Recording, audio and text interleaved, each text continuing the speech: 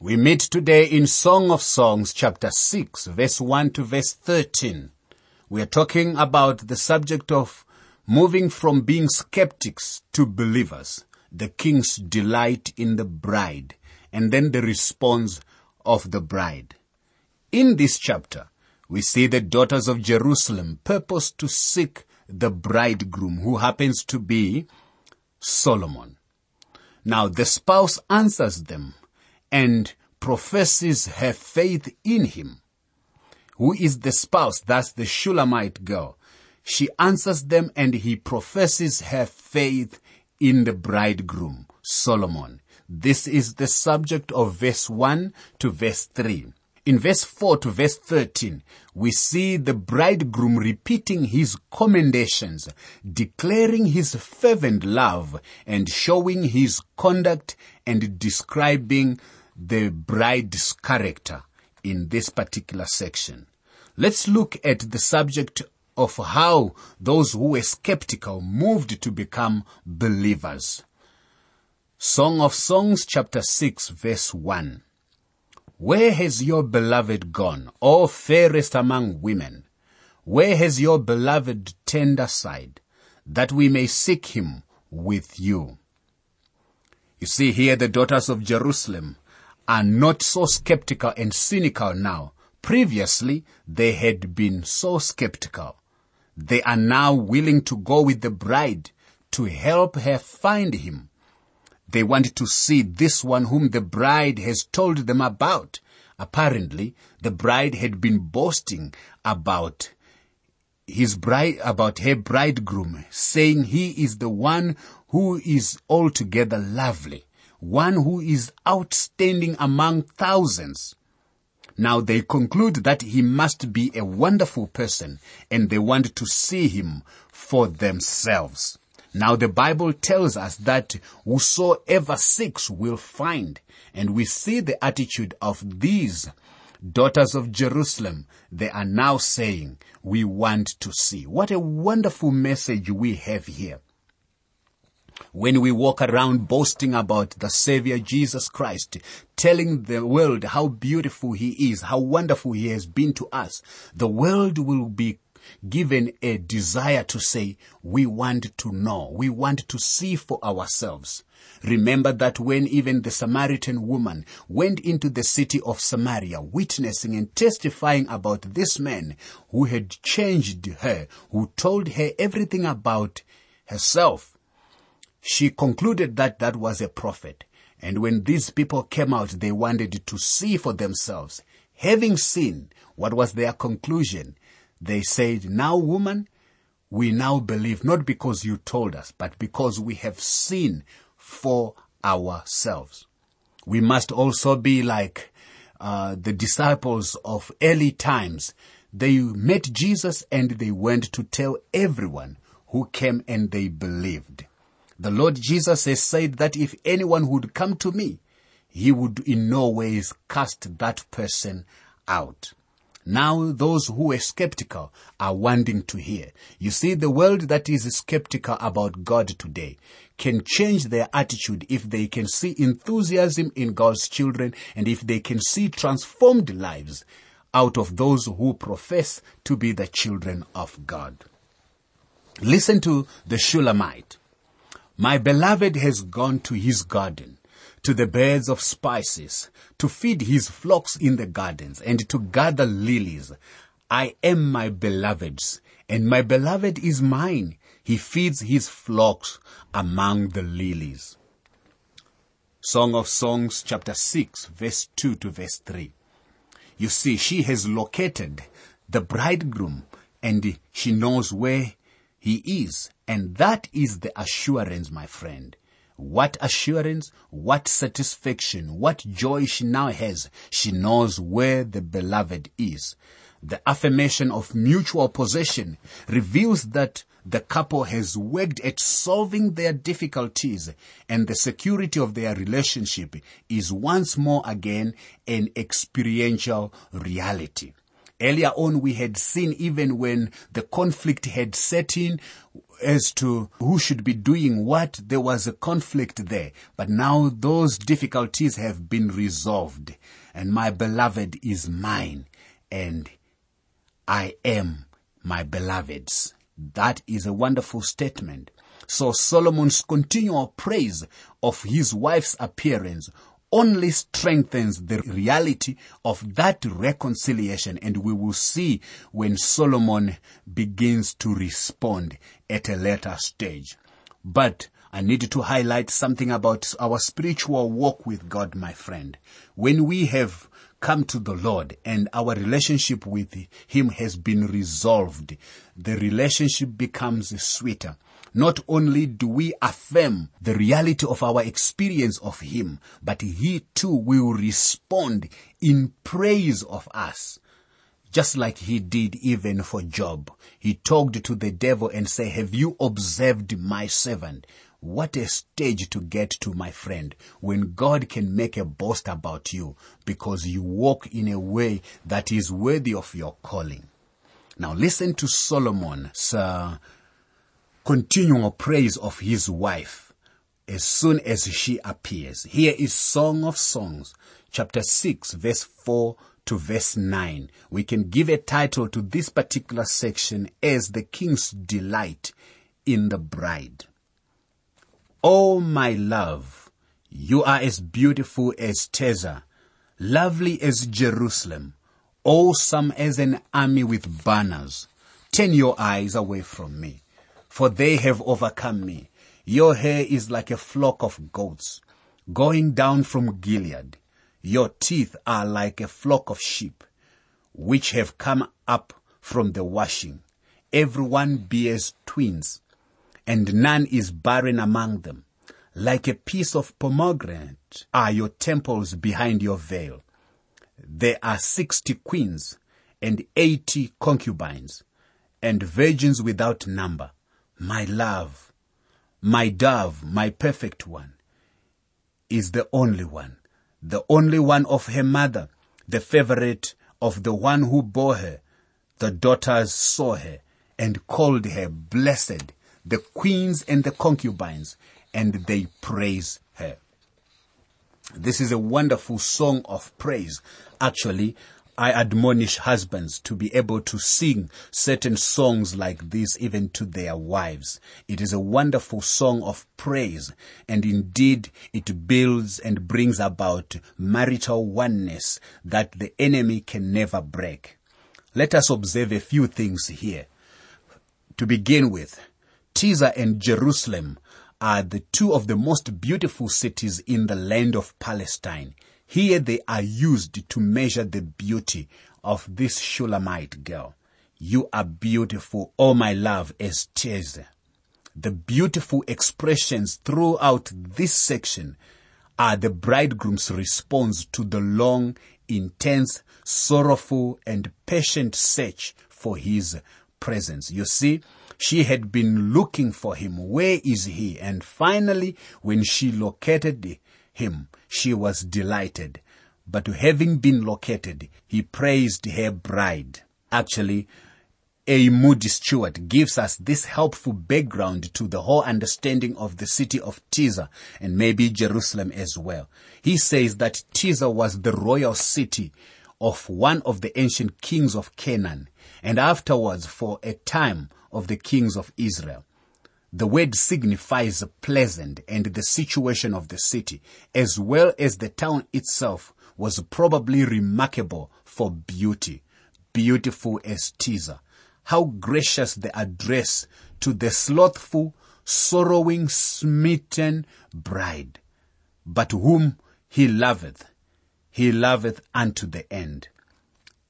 Though we change, he is the same yesterday, today, and forever. That is a wonderful background and a commentary given by Stuart here. But also I want to call your attention to verse 8. Verse 8 shows that no one in the royal court can compare to the Shulamite girl. Another descriptive account of Solomon's harem is actually given in 1 Kings chapter 11 verse 3, it gives a far larger number than what is given in verse 8. In that passage of the word of God, we see that Solomon had 700 wives and 300 concubines. And this amounted to 1,000. Now, this difference in numbering is easily explained by dating the Song of Songs early in Solomon's reign, meaning to say he wrote this song earlier before he had accumulated many of these wives. So the harem here may have been an inheritance from his father David. Since the text does not claim the king's possession of the queens and the concubines, they would be foreign royalty in the marriage procession. Here is a wonderful description that tells us how he even loved the bride. And by the way, when we look at the marriage relationship, it always portrays the picture of Christ's love for his church. Song of Songs 6 verse 10. Who is she who looks forth as the morning, fair as the moon, clear as the sun, awesome as an army with banners? Now this shows us how the Lord views also the rapture of the church.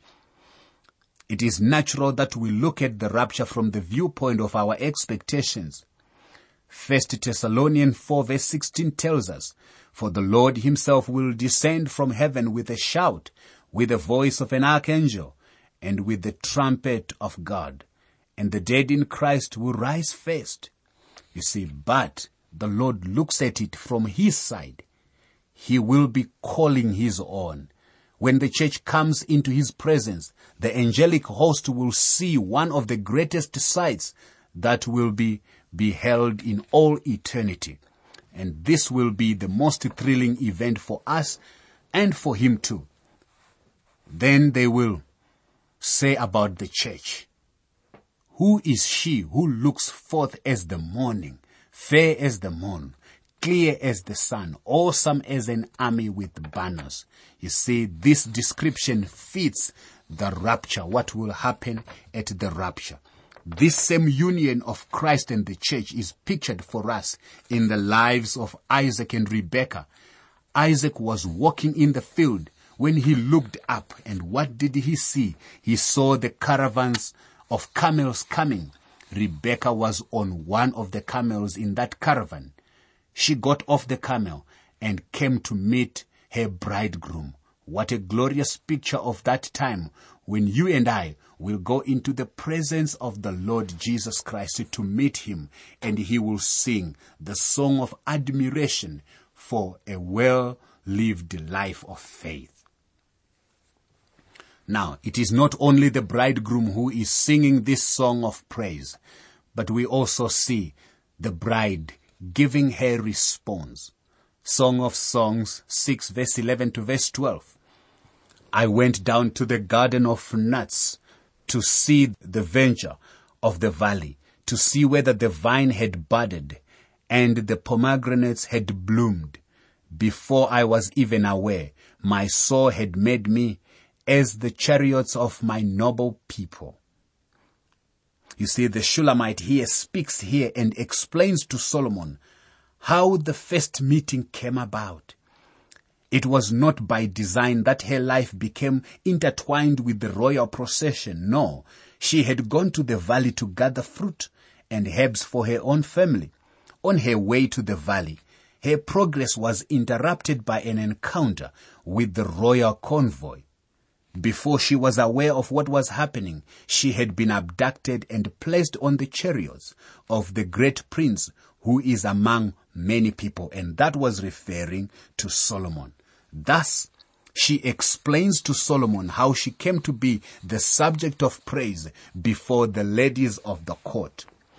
Seriously, the bride had something very different in mind, and it is interesting that this is the third garden we see in the Song of Solomon.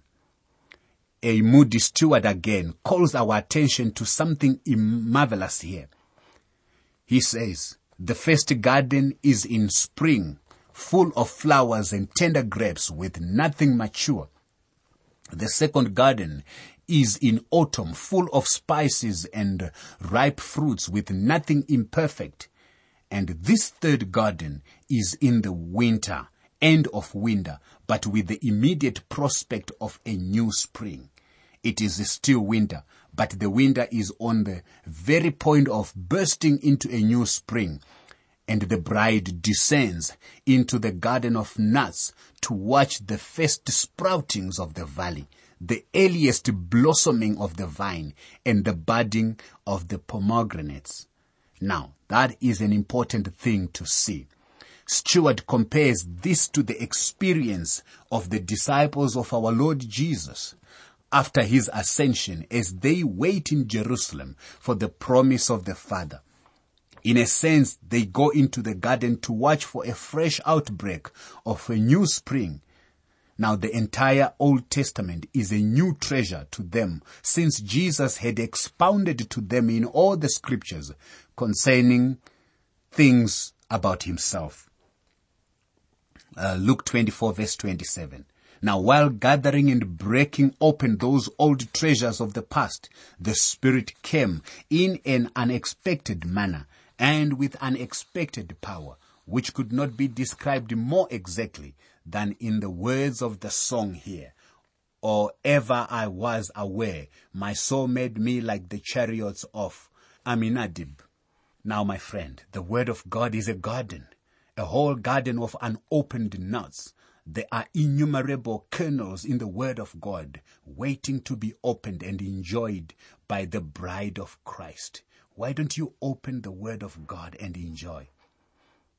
Listen to the bride as she speaks. Song of Songs chapter 6 verse 13 tells us, "Return, return, O Shulamite. Return, return, that we may look upon you. What would you see in the Shulamite? As it were the dance of two camps." Now, the word Shulamite is the Hebrew term for the beloved spouse of King Solomon in this song. Solomon's name in Hebrew is Shelomo. It is actually similar to Shulamite. The phrase, as it were, the dance of the two camps, is literally as at the dance of two companies. So this verse describes a close, intimate time between Solomon and the Shulamite. Two camps is generally thought to be the name of a dance, perhaps one made famous by the inhabitants of Mahanaim. Now, this was a small town located north of Jabbok and not far from Jordan Valley, to which David fled as a fugitive from Absalom. The account is in 2 Samuel 17 verse 24. Now, the town of Mahanaim evidently derives its name from the vision of Jacob of Genesis chapter 32 verse 2. Now, in the post-biblical days, Mahanaim became a name for angels. Here the statement is made that the bride of Christ will be for the demonstration of God's grace throughout the ages. That is, in the ages to come, he might show the exceeding riches of his grace in his kindness towards us in Christ Jesus. Ephesians 2 verse 7. Now, all of the created universe is going to see us. None of us is worthy to be there, but we are going to be there because we are in Christ. We can only be there because of our position in Christ. It is because he loved us and gave himself for us. We will be there for his glory and for our good. I can't think of anything better than that, my friend. Our position in Christ has actually privileged us to be brought near. Like the Shulamite, who was considered to be far, far away, now King Solomon is saying, "Come, you are now in an intimate relationship with me. Though you were an outcast, though you were considered to be of the common lot, you have been brought into royalty." Isn't it amazing how God has brought us who were far away from God back into royalty, and we enjoy our relationship with him? To God be the glory. You can have copies of the notes and outlines used for these Living Word for Africa programs so you can follow them as you listen. For your copies, please send a WhatsApp message or SMS to +27 72 641 4475. Please say which book of the Bible you want them for and be sure to include your name and contact information. I'll repeat that number for you. It's country code 27 followed by 72 641 4475. From within South Africa, it's 072 641 4475.